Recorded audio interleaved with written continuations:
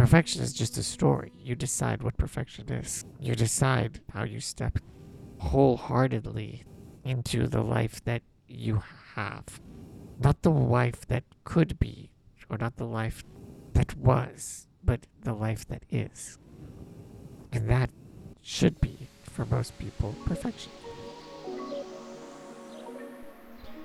Today we sit down with Victor Pineda, one of the most inspiring human beings I have had the pleasure of meeting. Victor has lived with a disability all of his life, and he has spent most of it campaigning for a better world for all disabled people. He has a PhD from UCLA, he's leading a foundation in his name, and he is a consultant for large organizations and governments.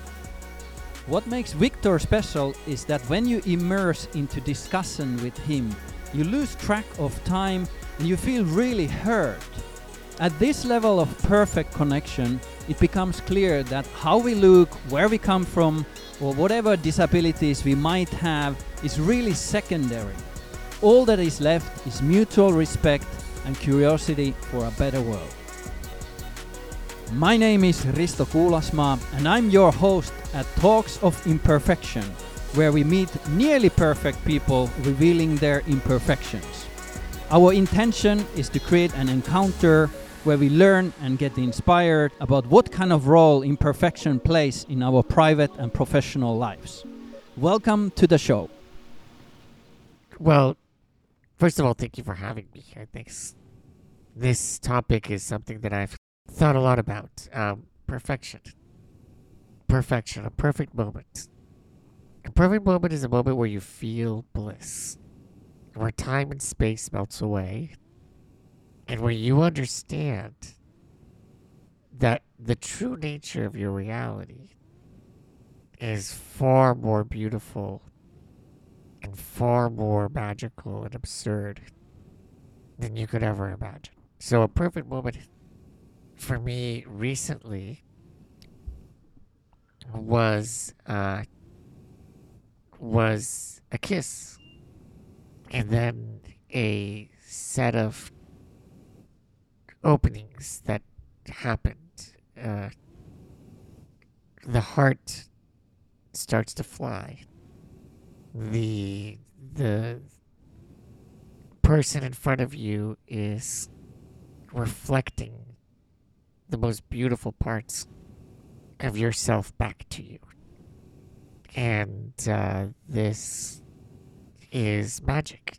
And you realize that this love story isn't only your love story, but there's a much bigger love story of all of humanity, of all of consciousness. And this happened very unexpectedly just a few months ago, and I said, oh my God, it took me an entire lifetime to remember this universal feeling of love.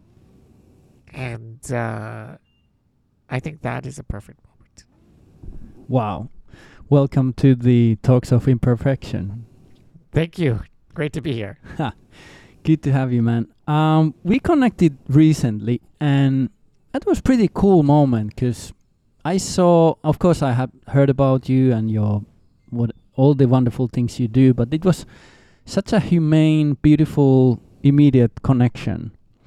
And when I see you in flesh, and everything went through my mind, like all the things you are involved. One thing popped in, like where you get your energy. What is the source of your drive? Well, they call me the Energizer Bunny because I just keep going and going. But the drive comes from a deep understanding that I have a unique story to tell. The drive comes from an understanding that I was born into a world that wasn't designed for me. The drive comes from the understanding that most people that look at me will immediately make decisions and choices and judgments about what I can't do instead of what I can do. They view the disability, not the person. And I think that as a child being born into a world that was, 20 times heavier for me than it is for most people, I had to learn how to generate tremendous internal strength. And so, for the audience that isn't able to see me, I'm sitting in front of you here in Amsterdam, where we're gathering. I'm in a very fancy electric wheelchair, and I'm using a machine to help me breathe. So, every time I take a breath, I have a little bit of extra support to take a deeper breath. And all of this is because of the perfect imperfection in the 98th letter of my 10th chromosome, where a slight mutation happened so that I would produce a wrong kind of protein or a different kind of protein. And that protein affected the way my muscles grew. But it also affected the way that I see the world. It affected the way that I understand my role, and it affected the way that I realized that I wasn't broken, that I didn't have to be fixed, but perhaps I had a role to fix society and the people and the injustices that I saw around me. And what is your approach to perfection and imperfection? What is your definition? Well, I like to say that everybody and everything in life is perfectly imperfect. Um, it's not my idea. I'm sure many other people have talked about that. But there is a moment of peace when you stop chasing perfection, or you reassign the meaning of perfection to encompass imperfection. So the totality of perfection contains within itself the good, the bad, the ugly. Part of life is all the emotions. It's not about living just a happy life. It's about living a complete life. And I've had, the fortune to experience many aspects of that completion. And you've done so much that it would take the whole podcast to go through all of that. But let you pick the one of the defining moments or project. What are you most proud of so far? Because you have amazing history ahead of you. But what has been the pivotal, most meaningful moments on your career so far? Well, this is a story that not a lot of people know about. But as a student at University of California, Berkeley, there's a legacy of social activism and social change and innovation.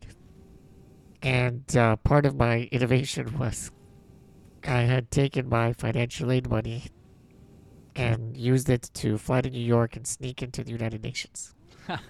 And so I stuck in to the United Nations as a 22-year-old and started negotiating an international human rights treaty to protect the rights of persons with disabilities. 1 billion people in the world, or 1.2, live with a disability, and that means that 1 of every 7 people in any city or any place or country experiences the world from this perspective. Now, these disabilities could be visible or invisible. You don't have to see somebody in a wheelchair or see somebody that might, live with dyslexia or chronic illness or HIV/AIDS or mental health challenges to understand that it's one of the most unifying experiences of the human condition. But yet, as a young adult, I realized that there was a role to play. There was a stage or a leadership opportunity to tackle. And I ended up, launching that treaty into force in 2007, and since then worked with national governments to implement those promises. So part of that journey is working on the master plan in Dubai, the disability strategy of the Emirate of Dubai with the executive council there, and the later with the team on the Abu Dhabi disability strategy. The work in Dubai became federal law. In the United Arab Emirates, in the US, for example, a lot of that work was recognized by President Barack Obama. So I was asked to serve on US regulatory agencies that enforce and develop these sort of policies that identify and eliminate barriers. So ultimately, the journey has been a journey about equity, access, innovation, and inclusion. And a big part of it has been looking at creating the right framework. So we helped continue to connect the dots with the Sustainable Development Goals and negotiated some of the work around SDG 11 on inclusive and safe and resilient cities, and then also negotiated something called the New Urban Agenda, which happens every 20 years, where governments decide the future of the human habitat. And that's a good segue to the future of cities. Walk us through, when you look at the city and the imperfections of the city from your perspective, what you see? I see a lot of people frustrated, their talents and their potential ignored, and the connections, the human connections that could create more vibrancy, more beauty. That's so interesting, because I was first thinking like, okay, you will give a nice insight about inaccessibility, but you take it immediately from the kind of mental side of things. The fabric and the emotion. But I say that because that helps us understand what it's like to have inaccessible environments. 25% of people that live in cities experience barriers in the way that they move around because of age or disability. And if you think about the transaction, there are tremendous transaction costs of just moving around. If you have difficulty walking, or if you have difficulty seeing, or if you have difficulty hearing, there's other obstacles along the way. And those obstacles limit our productivity. They limit our production possibility frontier. The GDP of the city is limited when it can't access and deploy all of that human resource. But under that human resource, under that productivity, are people who either feel like they belong to that city, or they feel like they don't belong to that city, like they're excluded. So the idea of inclusion and exclusion, and the idea of belonging are all fundamental to the vibrancy of a city. And if 1 out of every 7 people that might live with a disability, or people that are aging, or people that have families cannot afford or don't feel like they belong, I think everybody loses. And given your work with UN, cities, governments, what have been the kind of wins for you? What has changed? What has been the impact? Well, I think the biggest impact is launching with the help of the UN, we launched the Global Compact on Inclusive and Accessible Cities. And the goal of that initiative is to incentivize and transform 100 cities to be more inclusive, accessible, and resilient by 2030. So we launched it with the help of the German government in Berlin. In 2018, we're developing training programs for cities. We're developing online courses, toolkits, and a community of practice. And during the pandemic, in March of 2020, we immediately brought all of our city partners together, and we developed 600 people joined different regional WhatsApp groups. Hmm. And these WhatsApp groups had everybody from the advisor to the president of Colombia to some grassroots activist, in Uganda that's working on protecting the rights of indigenous women and women with disabilities. And what we found during the pandemic is that people want to quickly understand how they can work together, how they can collaborate. And we saw in one of the WhatsApp groups in the US that there was a public policy decree from the mayor of San Francisco that offered reduced price taxi services for people that wouldn't feel safe using public transportation during the pandemic. And immediately, some of the people in New York that were working in the New York's mayor's office and some of the commissioners that were in that group were able to use that policy a few hours later and develop a similar policy in a different place. So That was fast. yeah, very fast. So I think this is the idea: is people want ways of leveraging good ideas quickly. In many meters, we could say you are successful, but what success means to you?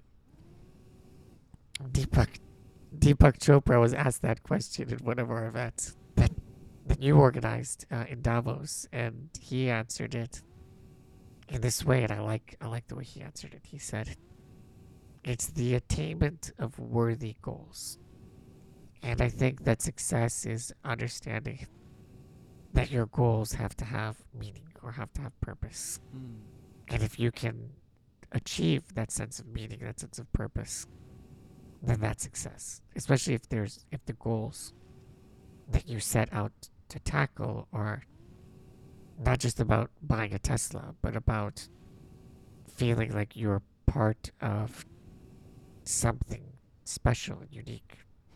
What are you fighting for? I think I like to leverage innovation to drive inclusion. I like to look at systems that are perhaps dysfunctional and find ways of bridging those gaps. I think too many people fall through the gaps. I had fallen through the gaps. I was denied an education in Venezuela as a child because I couldn't walk. And it wasn't that there was something that was limited in me. It was the limited imaginations of the teachers and the principals that couldn't imagine what I could accomplish. So the idea is, before we retrofit buildings and before we retrofit the world, we have to retrofit our minds. And so the question that I ask myself is,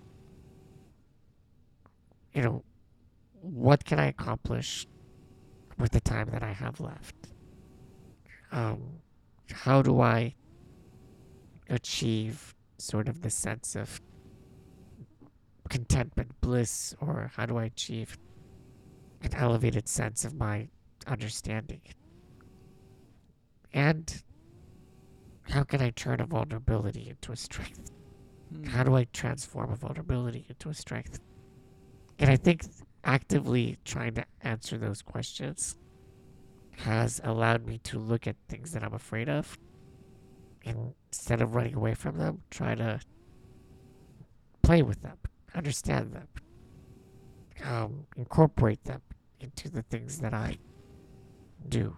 So I could be, for example, a little bit afraid of saying the wrong thing, or I could be a little bit afraid of trying to express a feeling that I don't know if it's going to be received correctly. The power in you. When we met, I just started to talk to a new friend immediately, and only later, because I had to also interact with your assistants, and I kind of like, oh wow, did I do something wrong? Like, is there a what would be your advice for people? How should they interact and address someone in a wheelchair? I just want to hear Sure. this because Well, it's not only a wheelchair. I mean, I have this machine on my face. I use a ventilator. My body is very small. I think the way we approach anything that we're unsure about is with a sense of openness and a little bit of humility. So, how can I? Is there anything you need? How can I? Can I help you with anything? Or like, is there a preferred pronoun or a preferred word? Or like, I'm not used to interacting with people that use a wheelchair. You know, to help me understand. So you see this with the Black Lives Matter movement. You see this with a lot of other movements, which is if you want to be an ally, you start by just claiming a little bit of ignorance and understanding that you can learn and be part of this community as well. I mean, the thing with the disability community is anybody can join us at any time. Like, we don't discriminate. So, it's harder to become a different race than it is to join the disability community. So it is a community. We have a culture. We have a history. We have a sense of understanding our common, set of injustices. But also a lot of diversity, right? It's not one. It's not one monolithic community of all people with disabilities. It's a lot of different communities that realize that together they could create social change. And I bet a lot of specific humor as well. Yeah, I mean, there's jokes around every category. We even talk about a hierarchy within the disability community, right? So there's like the most disabled or the most like powerful people in the disability community, and the people that are kind of like left out. But I think that the story here is that the human experience is wide and diverse, and too often the perspectives of people with disabilities are left out. So that's something that I'm working with also through film and through communications. And looking at your own self-development, is there an imperfection that you are aware and you are working on? I think recognizing that the heart has its own language is the one that's most recently been top of mind. I think that if you look at the word invalid, invalido in Spanish or Italian, it means a person of no value. Invalido. Oh, horrible. Right? No value. Whew. Never thought about it. And so the question becomes, for myself, is how do I create value? Wow. And so I had developed, when I was going through graduate school and getting my PhD in urban planning. I'm an urban planner by day job, by profession. I wanted to elevate the knowledge and the value that I could create, but potentially at the expense of other places of knowledge. And the heart has tremendous knowledge. The heart beats, the heart signals, the heart has a whole mesh of neurons around it. And so does the stomach. So some neuroscientists have considered that humans don't only have one brain, they have three brains. So the three-brain theory is that the heart has its own set of neurons and networks, and so does the gut. So the question for me is, what can I do to become more complete as a human being? And so, writing poetry, understanding that there are feelings and emotions that perhaps I had hidden from, that I want to invite in and welcome into my life. That hit me hard.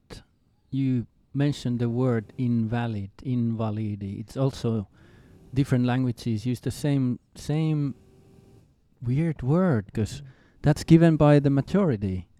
That invalid, that's really bad. Like you open my eye here, and most likely many listeners are like, "Wow, it sounds so old and outdated." But it creates its own logic. So the Soviet Union developed a entire set of education policies that was called defectologists. And the defectologists were the ones that basically determined how to educate children with defects, with disabilities. Hmm. So even the idea that the disability is a defect, it's not something normal. It's not something that is part of this child experience. It's something that has to be erased. It becomes a science within itself, right? So this is why I talk about multi generations of advocacy, because 50 years ago there was a gentleman called Ed Roberts that applied 3 times to attend the University of California at Berkeley because he had polio and he lived in an iron lung. And the university rejected his application 3 times because he had a disability. Like I had a disability and I was rejected as well. But what he did is he applied a 4th time, but he didn't tell them that he had a disability. He had great grades, and so they accepted him. And later, they had to negotiate a way for his experience at that university. And by doing that, it opened up an entire new set of cultural reference points. And if your listeners have Netflix, President Barack Obama was a producer on an incredible film about this story called Crip Camp. Was nominated for an Oscar by the directors Nicole Newman and James Brecht, who are good friends of mine. So this is how this group of activists in the U.S. even interacted with Finnish activists like Kalle Konkala and other activists in Sweden. And they had summer schools and exchanges. And so there's these seeds of new ideas of what's possible that matured over time. And there's a next generation of activists. So I'm a second generation. Now there's a new generation. So I think when you think about professional life and impact and success, it's not just about, how many companies you build and what is your exit strategies and how much money, you have created. But it's about how many lives you've touched. And it's about asking questions that you might be uncomfortable with, but know that even those uncomfortable questions are part of you. So if I ask myself, Risto, why did I work this hard? Why did I get this PhD? Why did I build these companies and this body of work? Perhaps it was because I was trying subconsciously to fill a gap or tell another story. That my life is worth living, or that my life does have value. But perhaps I went a little bit too far. And perhaps I need to readjust a little bit and just accept where I'm at, to just be a human being instead of a human doing. And each one of us sometimes gets caught into the human doing, and we forgot about the human being. It reminds me, I work with high performing leaders, and many of them actually, when they stop and think, one driver is actually to be seen. And it's really somewhere inside us. On a healthy dose, it's a good quality, but do you think about this, like to be seen? Do you do things to be seen? Well, I think there's 2 layers to that question for me. One, my community is so invisible that anybody from this community needs to, especially in a position of power or privilege, or in a position of of engagement has almost a responsibility to be seen. So, in order to normalize the fact or to raise the fact that it's so that we're so absent, right? So if you're a minority or if you're a part of an underrepresented community, there is an innate knowledge that too often you feel like you don't belong. And for those of us that have asserted that we do belong, there is that sort of purposeful understanding that we do need to be seen so that we open those doors. But the second part is the part of the ego, right? And the ego oftentimes directs how we subconsciously try to mend old wounds. And I think if you are humble and understand that you don't always have to be seen and that you could pass the baton or give the platform to somebody else, especially since I now am aware that there's a new generation, right, of activists and advocates, but also business leaders and executives with disabilities that are joining boardrooms and so on. It gives you a sense of hope and purpose. So being seen, if you are part of a dominant culture and class, gives space to others to be heard and seen. If you're not part of that dominant culture or class or community, then understand that you are just a part of that story and that you have to bring other people along as well. When you mentioned about your accomplishment and the opportunity to just chill and enjoy, it reminds me a lesson I've learned recently, and it's about control. We as human beings, we try to control a lot, but the opposite of control is trust. And when we talk about trust on this level, it's beyond trusting yourself. It's actually trusting and resting with the universe. Do you have any thoughts around that, like control and trust?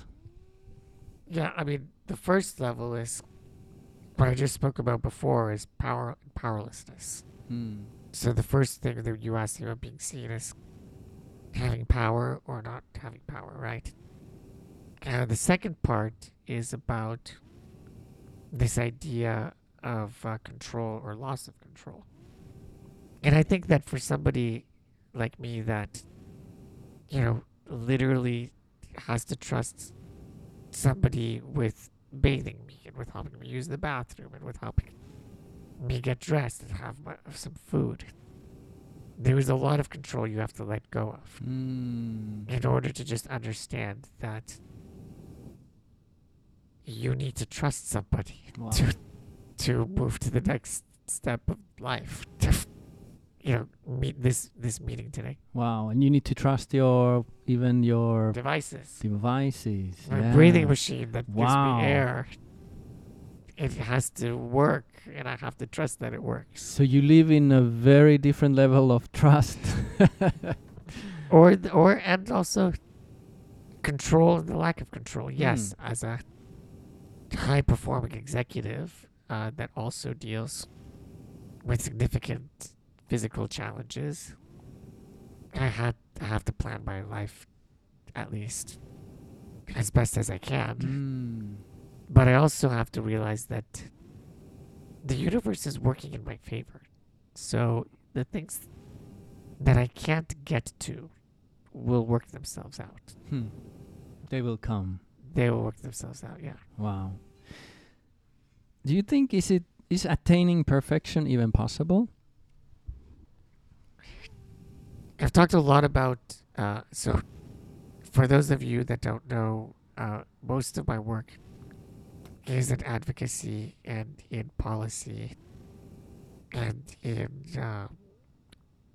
consulting with companies around innovation and inclusion, but I started a film production company called Windmills and Giants to tell stories from underrepresented voices and points of views.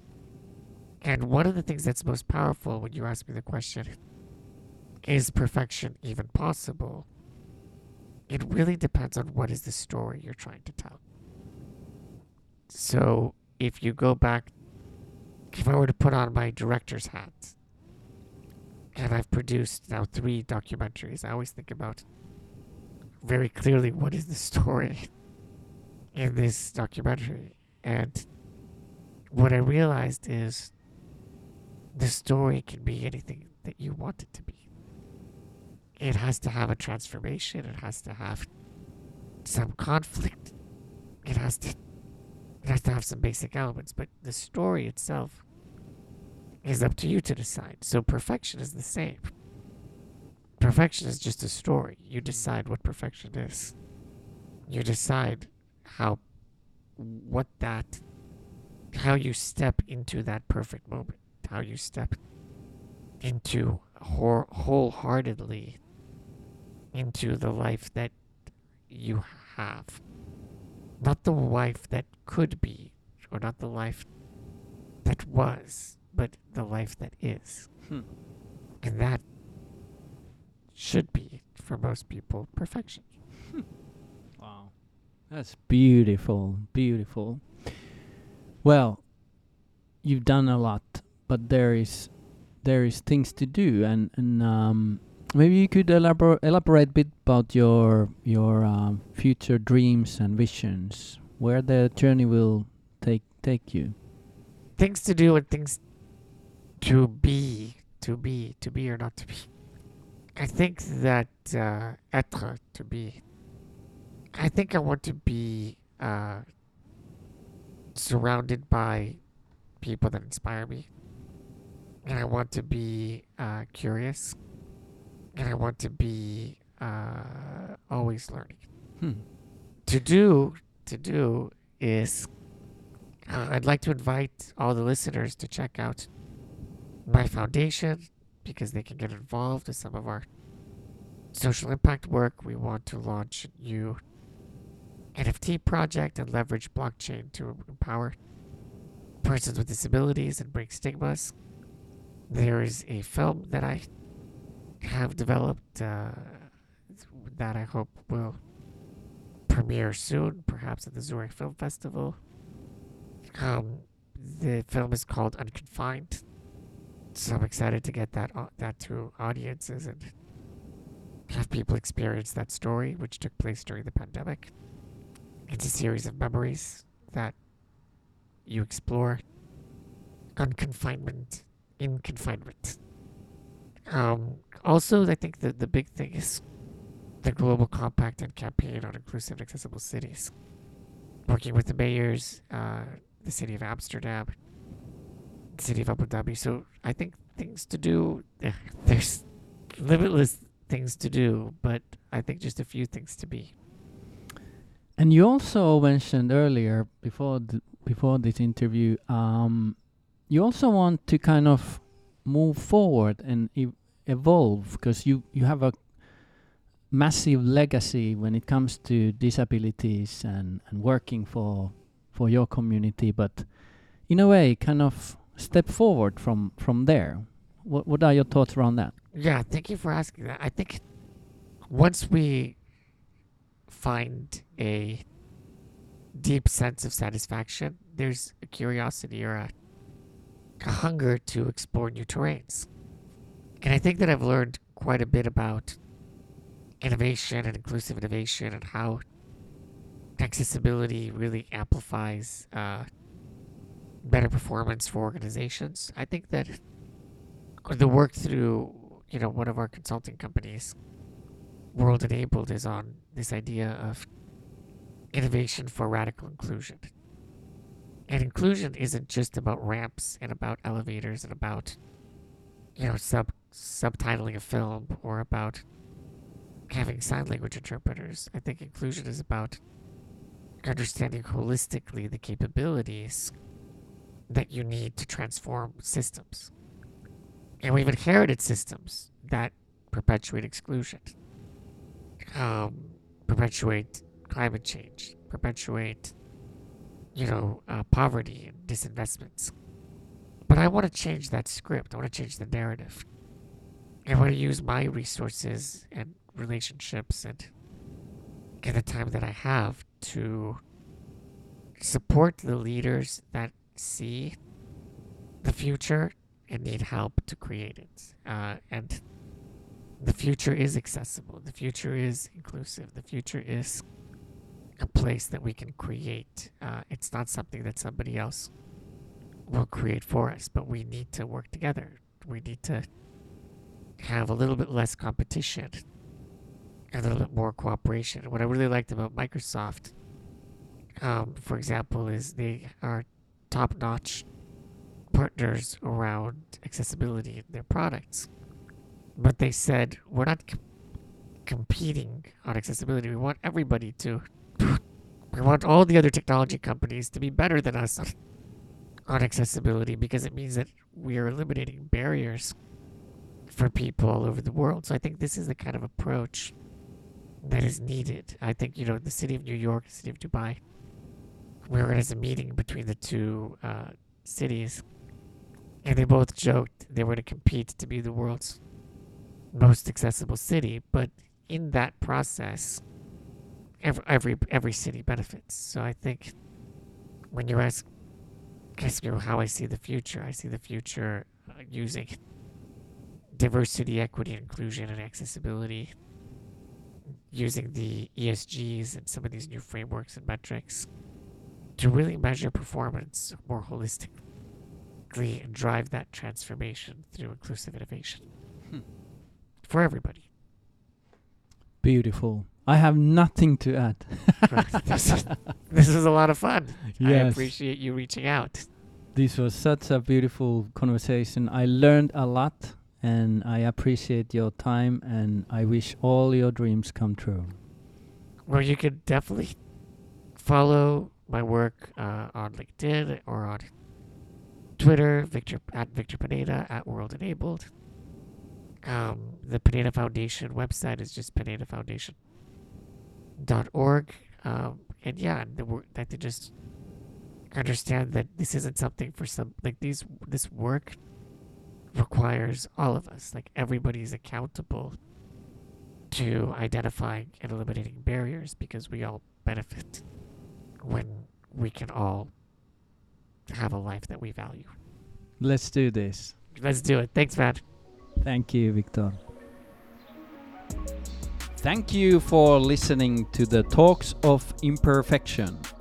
The podcast is enabled by Edita Prima, the kindest Nordic tech company that orchestrates automated customer journeys to perfection by turning data friendly. That's all, folks. It was good to have you on board. Please subscribe to the podcast, follow us on Instagram, and hold tight until the next episode.